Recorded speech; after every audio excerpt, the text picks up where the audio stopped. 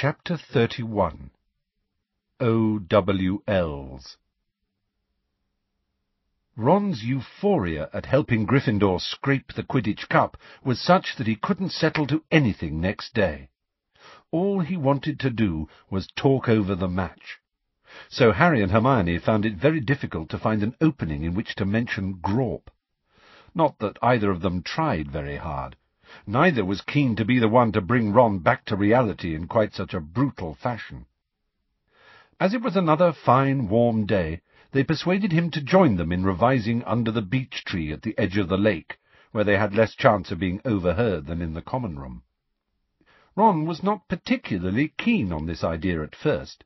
He was thoroughly enjoying being patted on the back by every Gryffindor who walked past his chair, not to mention the occasional outbursts of "Weasley is our king," but after a while he agreed that some fresh air might do him good. They spread their books out in the shade of the beech tree and sat down, while Ron talked them through his first save of the match for what felt like the dozenth time. "Well, I'd already let in that one of Davis's, so I wasn't feeling all that confident. But I don't know, when Bradley came towards me just out of nowhere, I thought, 'You can do this.'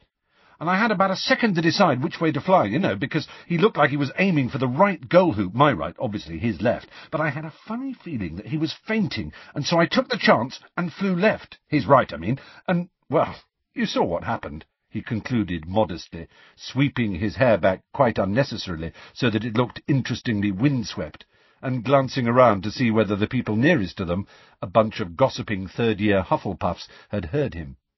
"And then, when Chambers came at me about 5 minutes later—" "What?"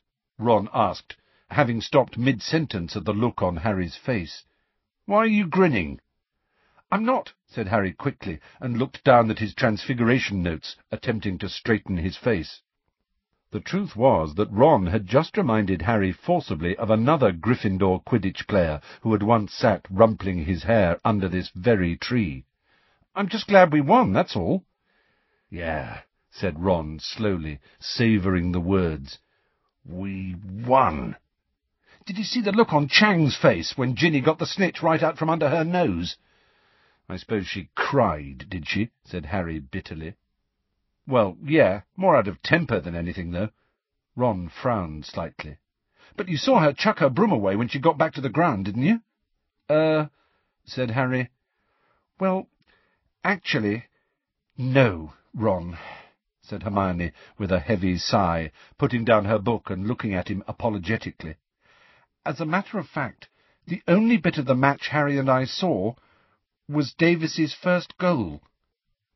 Ron's carefully ruffled hair seemed to wilt with disappointment. "You didn't watch?" he said faintly, looking from one to the other. "You didn't see me make any of those saves?" "Well, no," said Hermione, stretching out a placatory hand towards him. "But, Ron, we didn't want to leave. We had to." "Yeah?" said Ron, whose face was growing rather red. "How come?" "It was Hagrid," said Harry. "He decided to tell us why he's been covered in injuries ever since he got back from the Giants.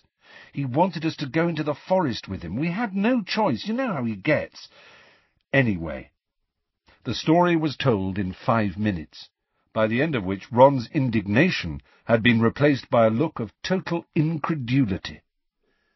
"He brought one back and hid it in the forest?" "Yep," said Harry grimly. "No," said Ron, as though by saying this he could make it untrue. "No, he can't have." "Well, he has," said Hermione firmly. "Grawp's about 16 feet tall, enjoys ripping up 20-foot pine trees, and knows me," she snorted, "as Hermy." Ron gave a nervous laugh. "And Hagrid wants us to—" "Teach him English, yeah," said Harry. "He's lost his mind," said Ron in an almost awed voice. "Yes," said Hermione irritably, turning a page of Intermediate Transfiguration and glaring at a series of diagrams showing an owl turning into a pair of opera glasses. "Yes, I'm starting to think he has, but unfortunately he made Harry and me promise." Well, you're just going to have to break your promise, that's all, said Ron firmly. I mean, come on. We've got exams, and we're about that far. He held up his hand to show thumb and forefinger almost touching, from being chucked out as it is. And anyway, remember Norbert? Remember Aragog? Have we ever come off better for mixing with any of Hagrid's monster mates? I know, it's just that we promised, said Hermione in a small voice. Ron smoothed his hair flat again, looking preoccupied. Well, he sighed, Hagrid hasn't been sacked yet, has he? He's hung on this long. Maybe he'll hang on till the end of term, and we won't have to go near Grawp at all. The castle grounds were gleaming in the sunlight as though freshly painted. The cloudless sky smiled at itself in the smoothly sparkling lake. The satin-green lawns rippled occasionally in a gentle breeze. June had arrived. But to the fifth years this meant only one thing. Their OWLs were upon them at last. Their teachers were no longer setting them homework. Lessons were devoted to revising those topics the teachers thought most likely to come up in the exams. The purposeful, feverish atmosphere drove nearly everything but the OWLs from Harry's mind, though he did wonder occasionally during potions lessons whether Lupin had ever told Snape that he must continue giving Harry occlumency tuition. If he had, then Snape had ignored Lupin as thoroughly as he was now ignoring Harry. This suited Harry very well. He was quite busy and tense enough without extra classes with Snape. And to his relief, Hermione was much too preoccupied these days to badger him about occlumency. She was spending a lot of time muttering to herself, and had not laid out any elf clothes for days. She was not the only person acting oddly as the OWLs drew steadily nearer. Ernie Macmillan had developed an irritating habit of interrogating people about their revision practices. "How many hours do you think you're doing a day?" he demanded of Harry and Ron as they queued outside herbology, a manic gleam in his eyes. "I dunno," said Ron. "A few." "More or less than 8? "Less, I suppose," said Ron, looking slightly alarmed. "I'm doing 8, said Ernie, puffing out his chest. 8 or 9. I'm getting an hour in before breakfast every day. 8's my average. I can do 10 on a good weekend day. I did 9.5 on Monday. Not so good on Tuesday, only 7.25. Then on Wednesday—" Harry was deeply thankful that Professor Sprout ushered them into Greenhouse 3 at that point, forcing Ernie to abandon his recital. Meanwhile, Draco Malfoy had found a different way to induce panic. "Of course, it's not what you know," he was heard to tell Crabbe and Goyle loudly outside potions a few days before the exams were to start. "It's who you know. Now, Father's been friendly with the head of the Wizarding Examinations Authority for years, old Griselda Marchbanks. We've had her round for dinner and everything." "Do you think that's true?" Hermione whispered in alarm to Harry and Ron. "Nothing we can do about it if it is," said Ron gloomily. "I don't think it's true," said Neville quietly from behind them, "because Griselda Marchbanks is a friend of my Gran's, and she's never mentioned the Malfoys." "What's she like, Neville?" asked Hermione at once. "Is she strict?" "Bit like Gran, really," said Neville in a subdued voice. "Knowing her won't hurt your chances, though, will it?" Ron told him encouragingly. "Oh, I don't think it'll make any difference," said Neville still more miserably. "Gran's always telling Professor Marchbanks I'm not as good as my dad. Well, you saw what she's like at St. Mungo's." Neville looked fixedly at the floor. Harry, Ron, and Hermione glanced at each other, but didn't know what to say. It was the first time Neville had acknowledged that they had met at the Wizarding Hospital. Meanwhile, a flourishing black market trade in aids to concentration, mental agility, and wakefulness had sprung up among the 5th and 7th years. Harry and Ron were much tempted by the bottle of Baruffio's brain elixir offered to them by Ravenclaw's 6th-year Eddie Carmichael, who swore it was solely responsible for the 9 outstanding OWLs he had gained the previous summer, and was offering a whole pint for a mere 12 galleons. Ron assured Harry he would reimburse him for his half the moment he left Hogwarts and got a job, But before they could close the deal, Hermione had confiscated the bottle from Carmichael and poured the contents down a toilet. "Hermione, we wanted to buy that!" shouted Ron. "Don't be stupid," she snarled. "You might as well take Harold Dingle's powdered dragon claw and have done with it." "Dingle's got powdered dragon claw," said Ron eagerly. "Not any more," said Hermione. "I confiscated that too. None of these things actually work, you know." "Dragon claw does work," said Ron. "It's supposed to be incredible. Really gives your brain a boost. You come over all cunning for a few hours. Hermione, let me have a pinch. Go on. It can't hurt." "This stuff can," said Hermione grimly. "I've had a look at it, and it's actually dried doxy droppings." This information took the edge off Harry and Ron's desire for brain stimulants. They received their examination timetables and details of the procedure for OWLs during their next Transfiguration lesson. "As you can see," Professor McGonagall told the class as they copied down the dates and times of their exams from the blackboard, "your OWLs are spread over 2 successive weeks. You will sit the theory papers in the mornings and the practice in the afternoons. Your practical astronomy examination will, of course, take place at night. Now, I must warn you that the most stringent anti-cheating charms have been applied to your examination papers.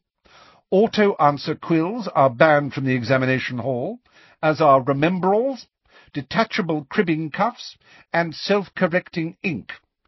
Every year, I am afraid to say, seems to harbour at least one student who thinks that he or she can get around the Wizarding Examinations Authority's rules. I can only hope that it is nobody in Gryffindor. Our new headmistress," Professor McGonagall pronounced the word with the same look on her face that Aunt Petunia had whenever she was contemplating a particularly stubborn bit of dirt, "has asked the heads of house to tell their students that cheating will be punished most severely because, of course, your examination results will reflect upon the headmistress's new regime at the school." Professor McGonagall gave a tiny sigh. Harry saw the nostrils of her sharp nose flare. "However, that is no reason not to do your very best. You have your own futures to think about." "Please, Professor," said Hermione, her hand in the air, "when will we find out our results?" "An owl will be sent to you sometime in July," said Professor McGonagall. "Excellent," said Dean Thomas in an audible whisper, "so we don't have to worry about it till the holidays." Harry imagined sitting in his bedroom in Privet Drive in 6 weeks' time, waiting for his OWL results. Well, he thought, at least he would be sure of one bit of post that summer. Their first examination, Theory of Charms, was scheduled for Monday morning. Harry agreed to test Hermione after lunch on Sunday, but regretted it almost at once. She was very agitated, and kept snatching the book back from him to check that she had got the answer completely right, finally hitting him hard on the nose with the sharp edge of Achievements in Charming. "Why don't you just do it yourself?" he said firmly, handing the book back to her, his eyes watering. Meanwhile, Ron was reading 2 years' worth of charms notes with his fingers in his ears, his lips moving soundlessly. Seamus Finnegan was lying flat on his back on the floor, reciting the definition of a substantive charm, while Dean checked it against the Standard Book of Spells Grade 5. And Parvati and Lavender, who were practicing basic locomotion charms, were making their pencil cases race each other around the edge of the table. Dinner was a subdued affair that night. Harry and Ron did not talk much, but ate with gusto, having studied hard all day. Hermione, on the other hand, kept putting down her knife and fork and diving under the table for her bag, from which she would seize a book to check some fact or figure. Ron was just telling her that she ought to eat a decent meal or she would not sleep that night, when her fork slid from her limp fingers and landed with a loud tinkle on her plate. "Oh, my goodness," she said faintly, staring into the entrance hall. "Is that them? Is that the examiners?" Harry and Ron whipped around on their bench. Through the doors to the great hall, they could see Umbridge standing with a small group of ancient-looking witches and wizards. Umbridge, Harry was pleased to see, looked rather nervous. "Shall we go and have a closer look?" said Ron. Harry and Hermione nodded, and they hastened towards the double doors into the entrance hall, slowing down as they stepped over the threshold to walk sedately past the examiners. Harry thought Professor Marchbanks must be the tiny, stooped witch with a face so lined it looked as though it had been draped in cobwebs. Umbridge was speaking to her deferentially. Professor Marchbanks seemed to be a little deaf. She was answering Professor Umbridge very loudly, considering they were only a foot apart. "Journey was fine. Journey was fine. We've made it plenty of times before," she said impatiently. "Now, I haven't heard from Dumbledore lately," she added, peering around the hall as though hopeful he might suddenly emerge from a broom cupboard. "No idea where he is, I suppose?"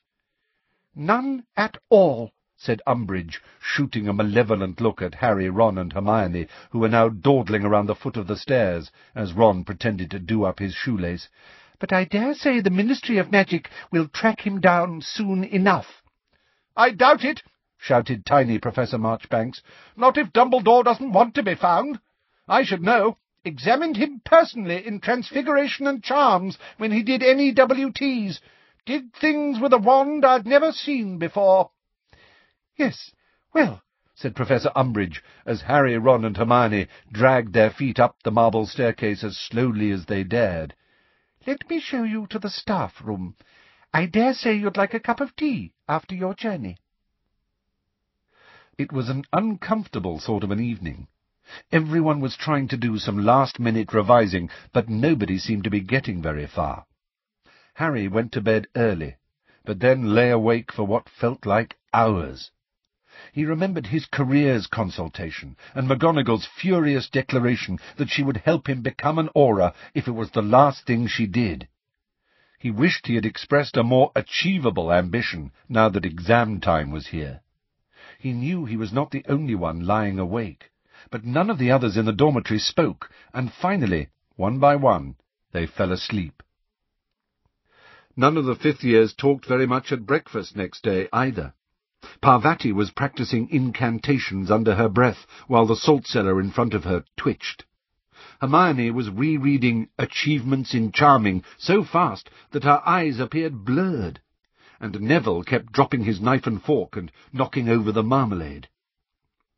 Once breakfast was over, the fifth and seventh years milled around in the entrance hall, while the other students went off to lessons.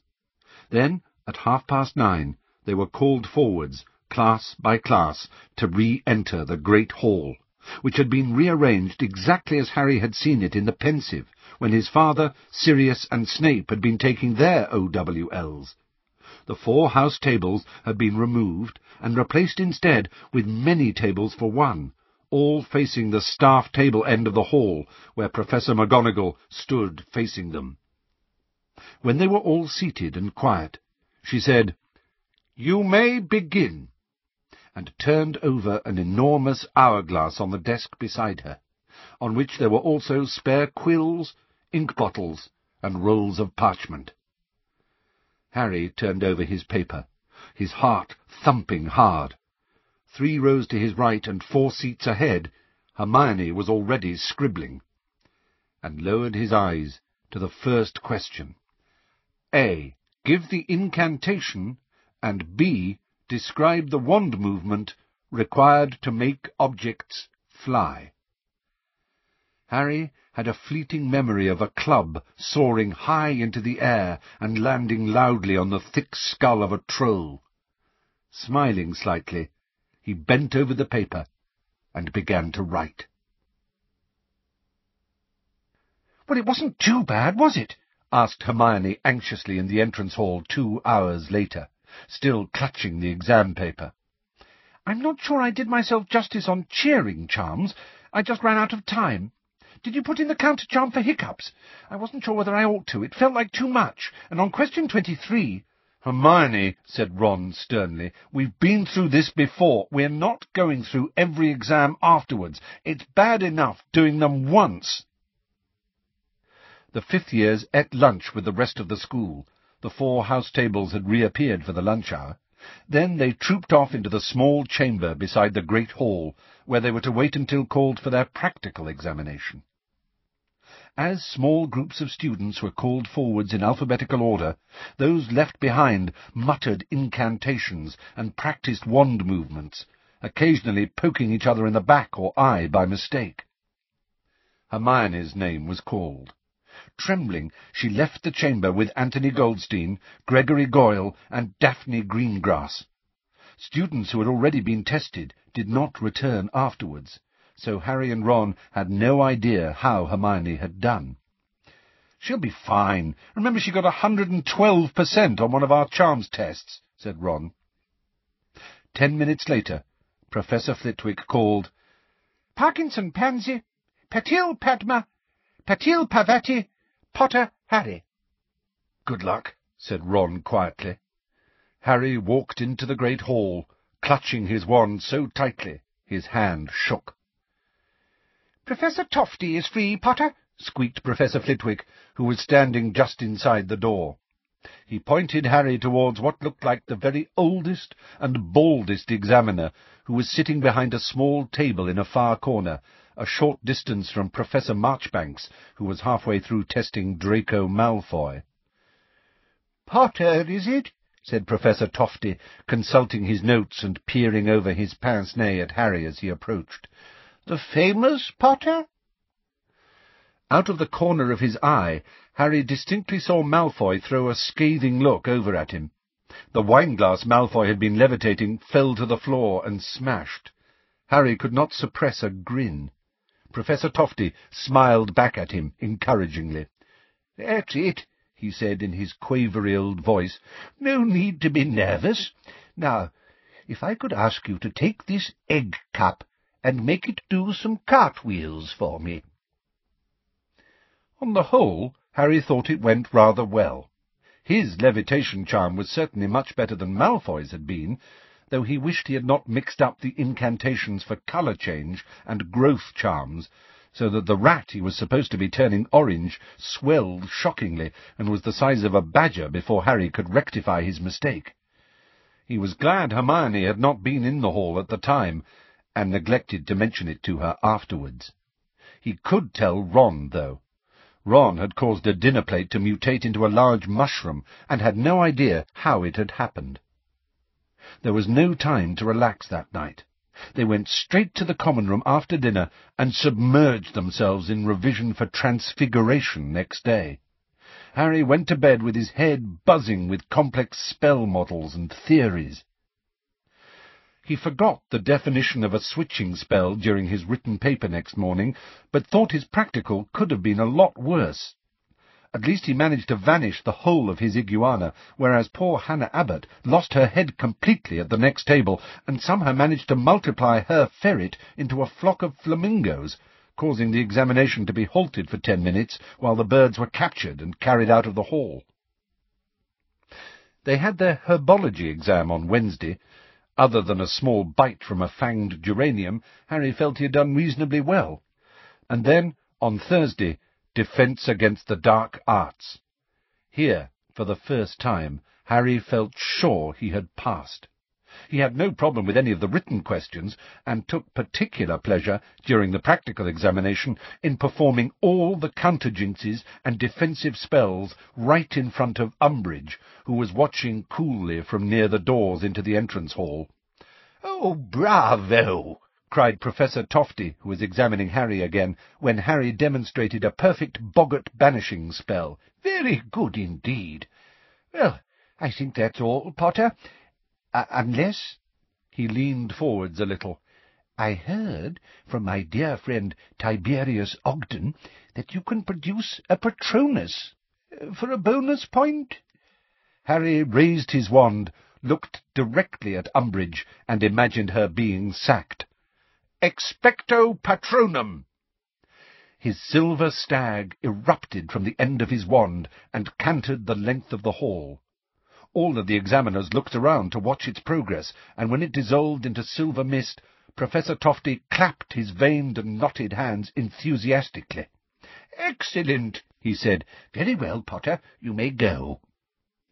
As Harry passed Umbridge beside the door, their eyes met.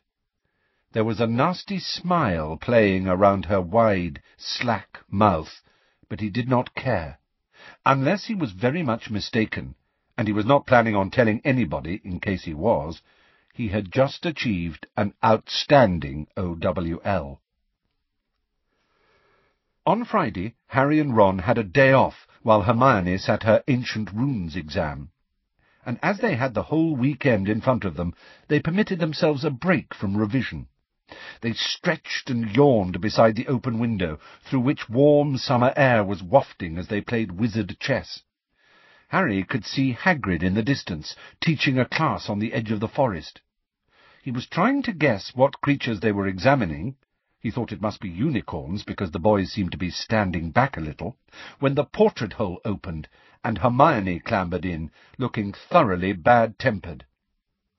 "How are the runes?" said Ron, yawning and stretching.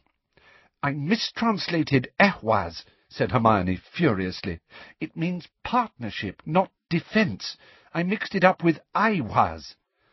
"Oh, well," said Ron lazily. "That's only one mistake, isn't it? You'll still get—" "Oh, shut up!" said Hermione angrily. "It could be the one mistake that makes the difference between a pass and a fail. And what's more, someone's put another niffler in Umbridge's office. I don't know how they got it through that new door, but I just walked past there, and Umbridge is shrieking her head off. By the sound of it, it tried to take a chunk out of her leg." "Good," said Harry and Ron together. "It is not good," said Hermione hotly. "She thinks it's Hagrid doing it, remember? And we do not want Hagrid chucked out." "He's teaching at the moment. She can't blame him," said Harry, gesturing out of the window. "Oh, you're so naive sometimes, Harry. You really think Umbridge will wait for proof?" said Hermione, who seemed determined to be in a towering temper, and she swept off towards the girls' dormitories, banging the door behind her. "Such a lovely, sweet-tempered girl," said Ron very quietly, prodding his queen forward to beat up one of Harry's knights. Hermione's bad mood persisted for most of the weekend, though Harry and Ron found it quite easy to ignore as they spent most of Saturday and Sunday revising for potions on Monday, the exam which Harry had been looking forward to least, and which he was sure would be the downfall of his ambitions to become an Auror. Sure enough, he found the written paper difficult, though he thought he might have got full marks on the question about Polyjuice Potion. He could describe its effects accurately, having taken it illegally in his second year. The afternoon practical was not as dreadful as he had expected it to be. With Snape absent from the proceedings, he found that he was much more relaxed than he usually was while making potions. Neville, who was sitting very near Harry, also looked happier than Harry had ever seen him during a potions class. When Professor Marchbanks said, "Step away from your cauldrons, please. The examination is over," Harry corked his sample flask, feeling that he might not have achieved a good grade, but he had, with luck, avoided a fail. "Only 4 exams left," said Parvati Patil wearily as they headed back to Gryffindor Common Room. "Only," said Hermione snappishly. "I've got arithmancy, and it's probably the toughest subject there is." Nobody was foolish enough to snap back, so she was unable to vent her spleen on any of them, and was reduced to telling off some first-years for giggling too loudly in the common room. Harry was determined to perform well in Tuesday's Care of Magical Creatures exam, so as not to let Hagrid down. The practical examination took place in the afternoon on the lawn on the edge of the Forbidden Forest, where students were required to correctly identify the knarl hidden among a dozen hedgehogs. The trick was to offer them all milk in turn. Knarls, highly suspicious creatures whose quills had many magical properties, generally went berserk at what they saw as an attempt to poison them. Then demonstrate correct handling of a bow-truckle, feed and clean out a fire-crab without sustaining serious burns, and choose, from a wide selection of food, the diet they would give a sick unicorn. Harry could see Hagrid watching anxiously out of his cabin window. When Harry's examiner, a plump little witch this time, smiled at him and told him he could leave, Harry gave Hagrid a fleeting thumbs up before heading back to the castle. The astronomy theory paper on Wednesday morning went well enough. Harry was not convinced he had got the names of all Jupiter's moons right, but was at least confident that none of them was inhabited by mice. They had to wait until evening for their practical astronomy. The afternoon was devoted instead to divination. Even by Harry's low standards in divination, the exam went very badly. He might as well have tried to see moving pictures on the desktop as in the stubbornly blank crystal ball. He lost his head completely during tea-leaf reading, saying it looked to him as though Professor Marchbanks would shortly be meeting a round, dark, soggy stranger, and rounded off the whole fiasco by mixing up the life and headlines on her palm and informing her that she ought to have died the previous Tuesday. "Well, we were always going to fail that one," said Ron gloomily as they ascended the marble staircase. He had just made Harry feel rather better by telling him how he had told the examiner in detail about the ugly man with a wart on his nose in his crystal ball, only to look up and realize he had been describing his examiner's reflection. "We shouldn't have taken the stupid subject in the first place," said Harry. "Still, at least we can give it up now." "Yeah," said Harry, "no more pretending we care what happens when Jupiter and Uranus get too friendly. And from now on, I don't care if my tea leaves spell die, Ron, die. I'm just chucking them in the bin, where they belong." Harry laughed, just as Hermione came running up behind them. He stopped laughing at once, in case it annoyed her. "Well, I think I've done all right in arithmancy," she said, and Harry and Ron both sighed with relief. "Just time for a quick look over our star charts before dinner, then." When they reached the top of the astronomy tower at 11 o'clock, they found a perfect night for stargazing, cloudless and still. The grounds were bathed in silvery moonlight, and there was a slight chill in the air. Each of them set up his or her telescope, and, when Professor Marchbanks gave the word, proceeded to fill in the blank star chart they had been given. Professors Marchbanks and Tofty strolled among them, watching as they entered the precise positions of the stars and planets they were observing.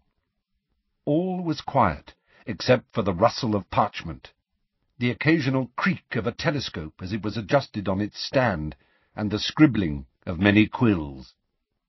Half an hour passed, then an hour. The little squares of reflected gold light flickering on the ground below started to vanish as lights in the castle windows were extinguished.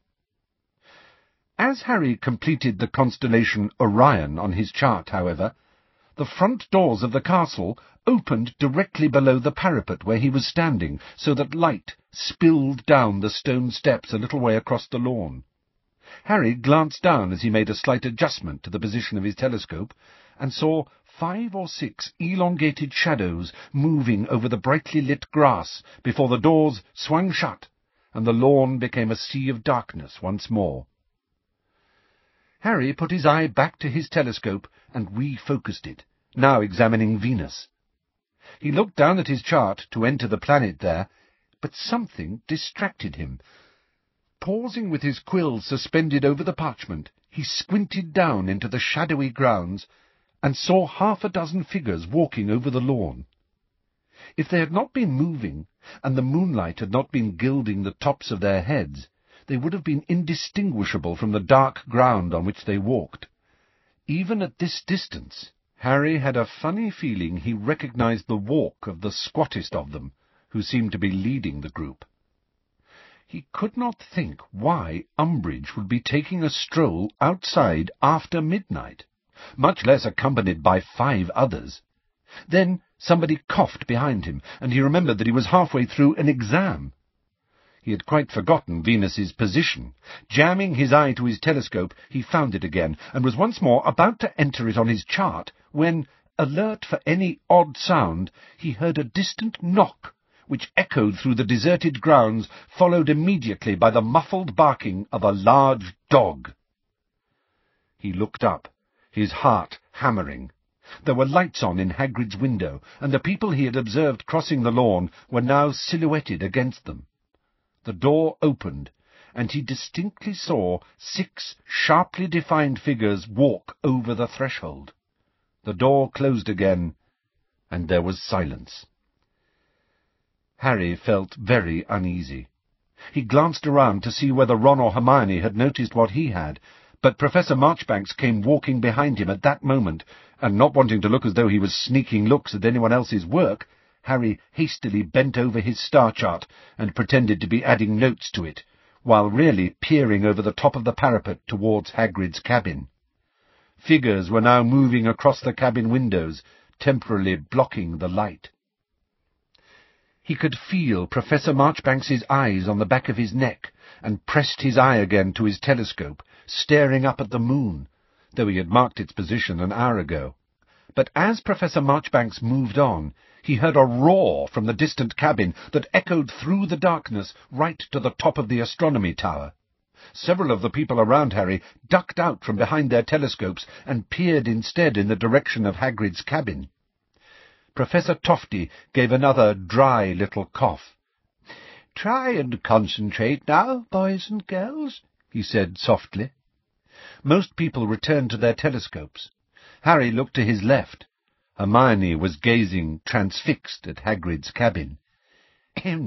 20 minutes to go," said Professor Tofty.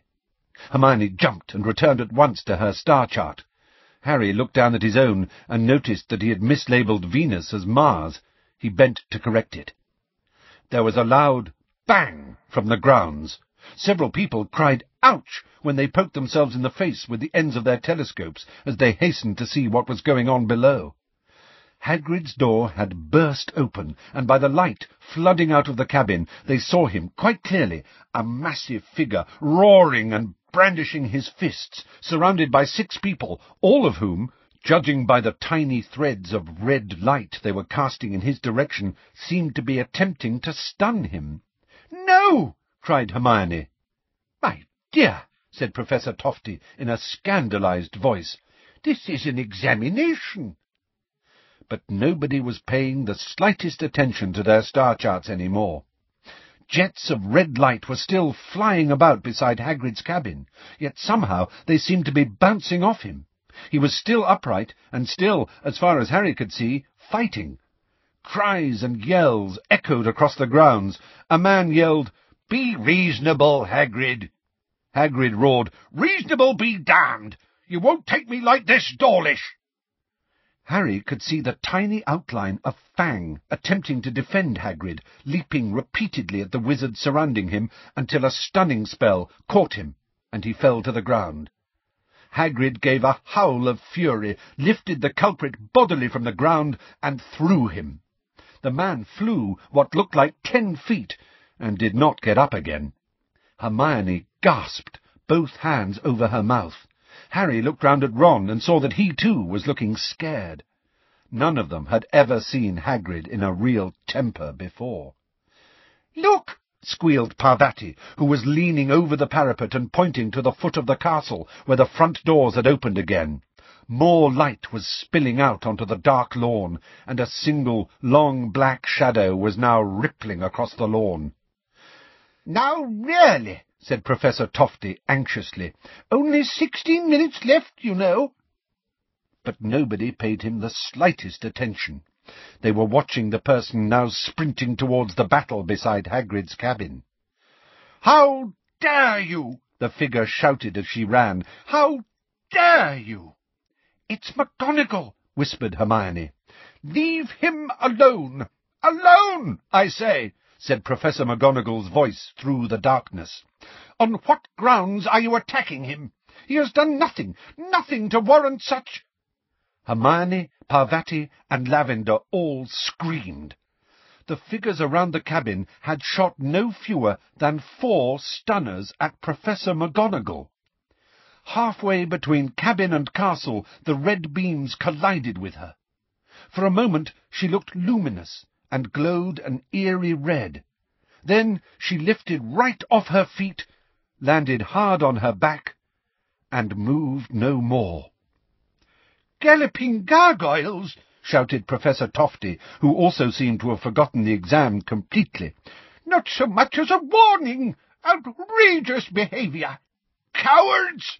bellowed Hagrid, his voice carried clearly to the top of the tower, and several lights flickered back on inside the castle. "Ruddy cowards! Have some of that! And that!" "Oh, my!" gasped Hermione. Hagrid took 2 massive swipes at his closest attackers.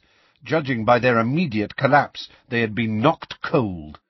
Harry saw Hagrid double over, and thought he had finally been overcome by a spell.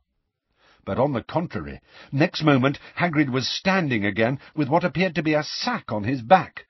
Then Harry realized that Fang's limp body was draped around his shoulders. "Get him! Get him!" screamed Umbridge, but her remaining helper seemed highly reluctant to go within reach of Hagrid's fists. Indeed, he was backing away so fast he tripped over one of his unconscious colleagues and fell over. Hagrid had turned and begun to run, with Fang still hung around his neck.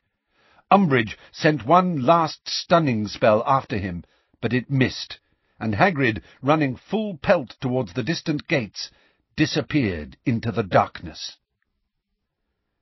There was a long minute's quivering silence, as everybody gazed open-mouthed into the grounds. Then Professor Tofty's voice said feebly, 5 minutes to go, everybody." Though he had only filled in 2/3 of his chart, Harry was desperate for the exam to end. When it came at last, he, Ron, and Hermione forced their telescopes haphazardly back into their holders and dashed back down the spiral staircase. None of the students were going to bed. They were all talking loudly and excitedly at the foot of the stairs about what they had witnessed. "That evil woman!" gasped Hermione, who seemed to be having difficulty talking due to rage. "Trying to sneak up on Hagrid in the dead of night!" "She clearly wanted to avoid another scene like Trelawney's," said Ernie Macmillan sagely, squeezing over to join them. "Hagrid did well, didn't he?" said Ron, who looked more alarmed than impressed. "How come all the spells bounced off him?" "It'll be his giant blood," said Hermione shakily. "It's very hard to stun a giant. They're like trolls, really tough. But poor Professor McGonagall, 4 stunners straight in the chest. She's not exactly young, is she?" "Dreadful, dreadful," said Ernie, shaking his head pompously. "Well, I'm off to bed. Night all." People around them were drifting away, still talking excitedly about what they had just seen. "At least they didn't get to take Hagrid off to Azkaban," said Ron. "I expect he's gone to join Dumbledore, hasn't he?" "I suppose so," said Hermione, who looked tearful. "Oh, this is awful. I really thought Dumbledore would be back before long, but now we've lost Hagrid, too." They traipsed back to the Gryffindor common room to find it full. The commotion out in the grounds had woken several people who had hastened to rouse their friends.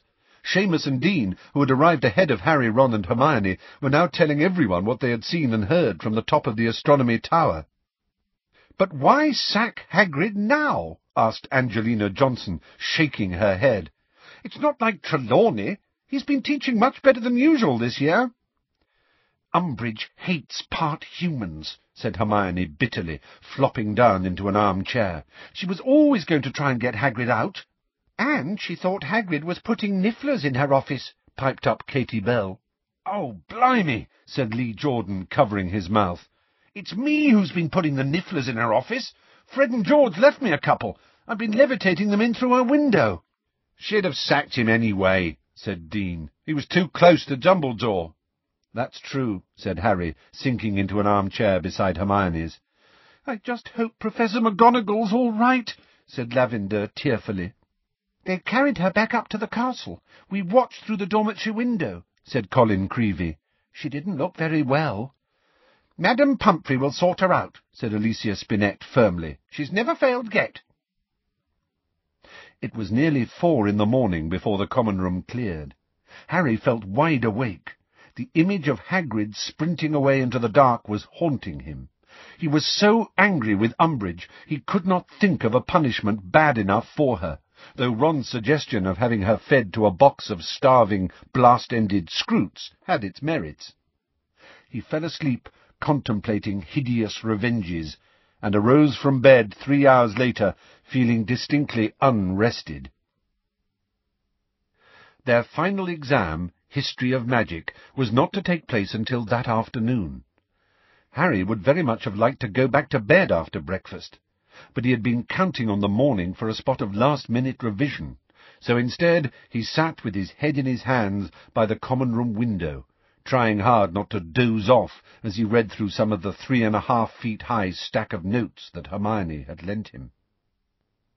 The fifth years entered the great hall at 2 o'clock, and took their places in front of their face-down examination papers. Harry felt exhausted. He just wanted this to be over, so that he could go and sleep. Then, tomorrow, he and Ron were going to go down to the Quidditch pitch, he was going to have a fly on Ron's broom, and savour their freedom from revision. "Turn over your papers," said Professor Marchbanks from the front of the hall, flicking over the giant hourglass. "You may begin." Harry stared fixedly at the first question. It was several seconds before it occurred to him that he had not taken in a word of it. There was a wasp buzzing distractingly against one of the high windows. Slowly, tortuously, he at last began to write an answer. He was finding it very difficult to remember names, and kept confusing dates. He simply skipped question 4. In your opinion, did wand legislation contribute to, or lead to better control of, goblin riots of the 18th century? Thinking that he would go back to it if he had time at the end. He had a stab at question 5. How was the Statute of Secrecy breached in 1749, and what measures were introduced to prevent a recurrence? But had a nagging suspicion that he had missed several important points. He had a feeling vampires had come into the story somewhere. He looked ahead for a question he could definitely answer, and his eyes alighted upon number 10. Describe the circumstances that led to the formation of the International Confederation of Wizards, and explain why the Warlocks of Liechtenstein refused to join. I know this, Harry thought, though his brain felt torpid and slack. He could visualize a heading in Hermione's handwriting. The formation of the International Confederation of Wizards. He had read those notes only this morning. He began to write, looking up now and again to check the large hourglass on the desk beside Professor Marchbanks. He was sitting right behind Parvati Patil, whose long, dark hair fell below the back of her chair. Once or twice he found himself staring at the tiny golden lights that glistened in it when she moved her head slightly, and had to give his own head a little shake to clear it. The first supreme mugwump of the International Confederation of Wizards was Pierre Bonnecord, but his appointment was contested by the wizarding community of Liechtenstein because... All around Harry, quills were scratching on parchment like scurrying, burrowing rats. The sun was very hot on the back of his head. What was it that Bonnecord had done to offend the wizards of Liechtenstein? Harry had a feeling it had something to do with trolls. He gazed blankly at the back of Parvati's head again. If only he could perform legerdemaincy and open a window in the back of her head and see what it was about trolls that had caused the breach between Pierre Bonnecord and Liechtenstein. Harry closed his eyes and buried his face in his hands, so that the glowing red of his eyelids grew dark and cool. Bonnecord had wanted to stop troll hunting and give the troll rights, but Liechtenstein was having problems with a tribe of particularly vicious mountain trolls. That was it! He opened his eyes. They stung and watered at the sight of the blazing white parchment. Slowly he wrote 2 lines about the trolls, then read through what he had done so far. It did not seem very informative or detailed, yet he was sure Hermione's notes on the Confederation had gone on for pages and pages. He closed his eyes again, trying to see them, trying to remember. The Confederation had met for the first time in France. Yes, he had written that already. Goblins had tried to attend and been ousted. He had written that too. And nobody from Liechtenstein had wanted to come. Think, he told himself, his face in his hands, while all around him quills scratched out never-ending answers, and the sand trickled through the hourglass at the front. He was walking along the cool, dark corridor to the Department of Mysteries again, walking with a firm and purposeful tread, breaking occasionally into a run, determined to reach his destination at last. The black door swung open for him as usual, and here he was, in the circular room with its many doors. Straight across the stone floor, and through the second door, patches of dancing light on the walls and floor, and that odd, mechanical clicking. But no time to explore. He must hurry. He jogged the last few feet to the third door, which swung open just like the others. Once again he was in the cathedral-sized room full of shelves and glass spheres. His heart was beating very fast now. He was going to get there this time. When he reached number 97, he turned left and hurried along the aisle between two rows. But there was a shape on the floor at the very end, a black shape moving on the floor like a wounded animal. Harry's stomach contracted with fear, with excitement. A voice issued from his own mouth, a high, cold voice, empty of any human kindness. "Take it for me. Lift it down now. I cannot touch it, but you can." The black shape on the floor shifted a little. Harry saw a long-fingered white hand clutching a wand rise at the end of his own arm, heard the high, cold voice say, "Crucio!" The man on the floor let out a scream of pain, attempted to stand, but fell back, writhing. Harry was laughing. He raised his wand, the curse lifted, and the figure groaned and became motionless. "Lord Voldemort is waiting."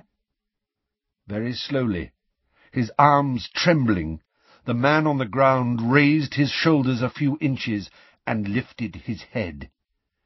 His face was blood-stained and gaunt, twisted in pain, yet rigid with defiance. "You'll have to kill me," whispered Sirius. "Undoubtedly I shall in the end," said the cold voice. "But you will fetch it for me first, Black. You think you have felt pain thus far? Think again. We have hours ahead of us, and nobody to hear you scream." But somebody screamed as Voldemort lowered his wand again. Somebody yelled and fell sideways off a hot desk onto the cold stone floor. Harry awoke as he hit the ground, still yelling, his scar on fire, as the great hall erupted all around him.